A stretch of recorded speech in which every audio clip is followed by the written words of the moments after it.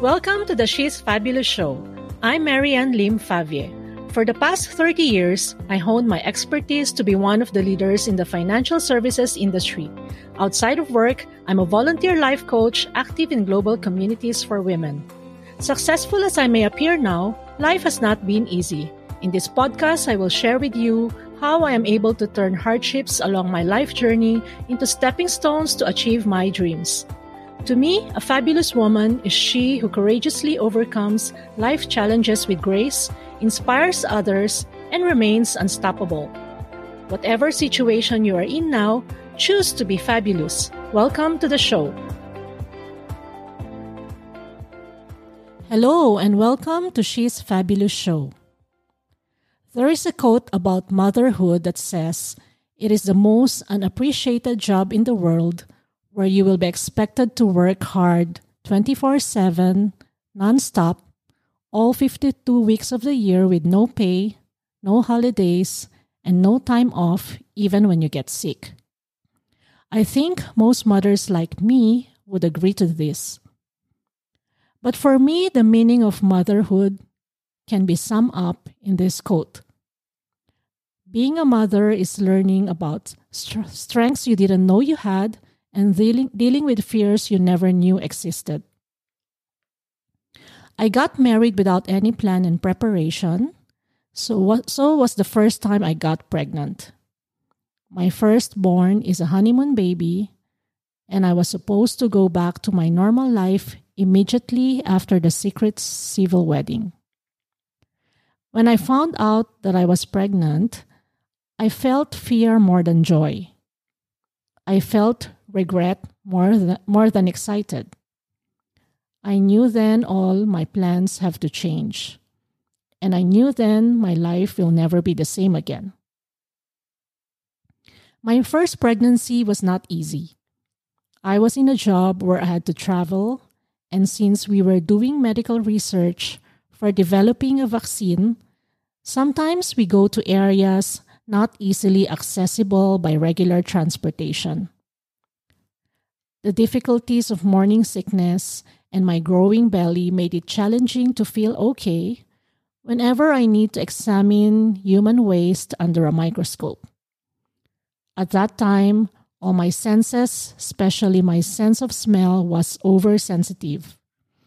I would feel very sick most days, but I needed a job, so I persisted.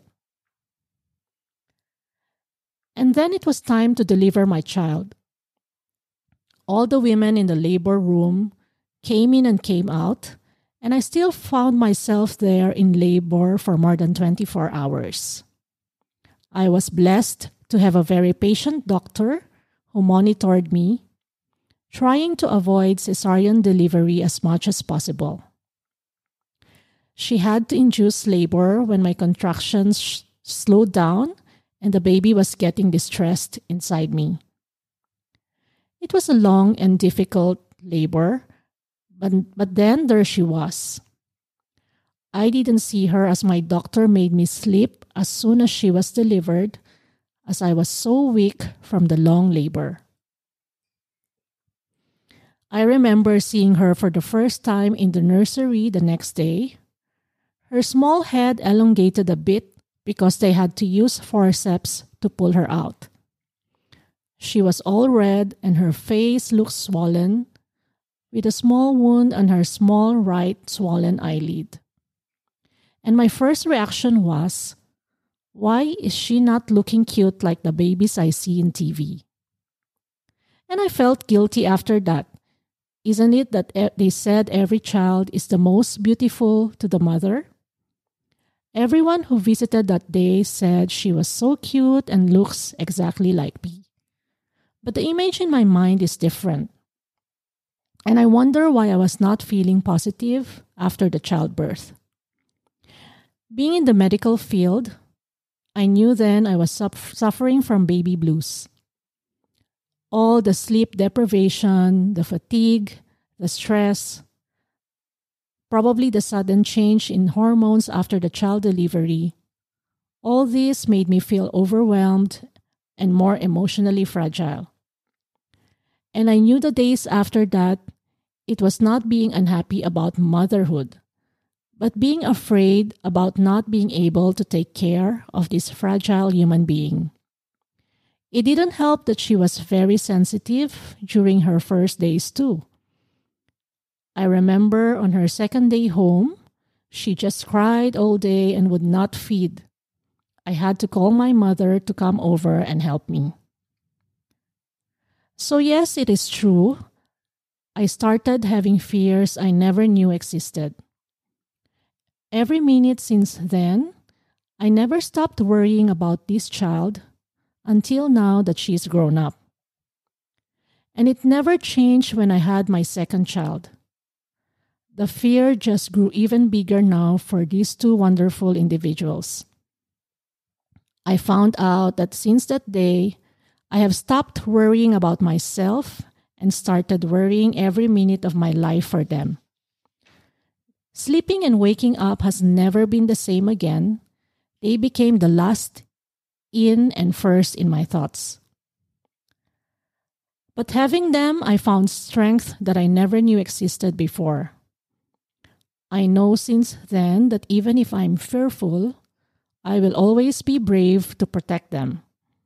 I know that even at times I feel weak, I will always find the strength to take care of them. I never knew then that such delicate people who depend so much on me will be my source of courage and strength. Most of all, I learned the true meaning of unconditional love, where you can give up a lot of things for them without regrets and without expecting anything in return. And I have discovered a fountain of happiness that never runs out, how a little word of concern, a little gesture of affection can light up my darkest moments.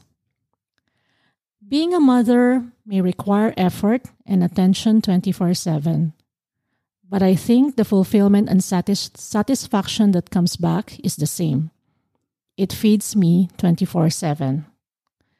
And if I will have to reset my life back again, I will never exchange that for the stretch marks and thoughts I had on my body, the wrinkles from sleepless nights that goes with motherhood. I would love to hear your thoughts about my sharing. Connect with me through my Facebook, LinkedIn, and Instagram, and check my website at cotapult.com, www.cotapult.com. Thank you for joining me today. I'm so honored to have you here.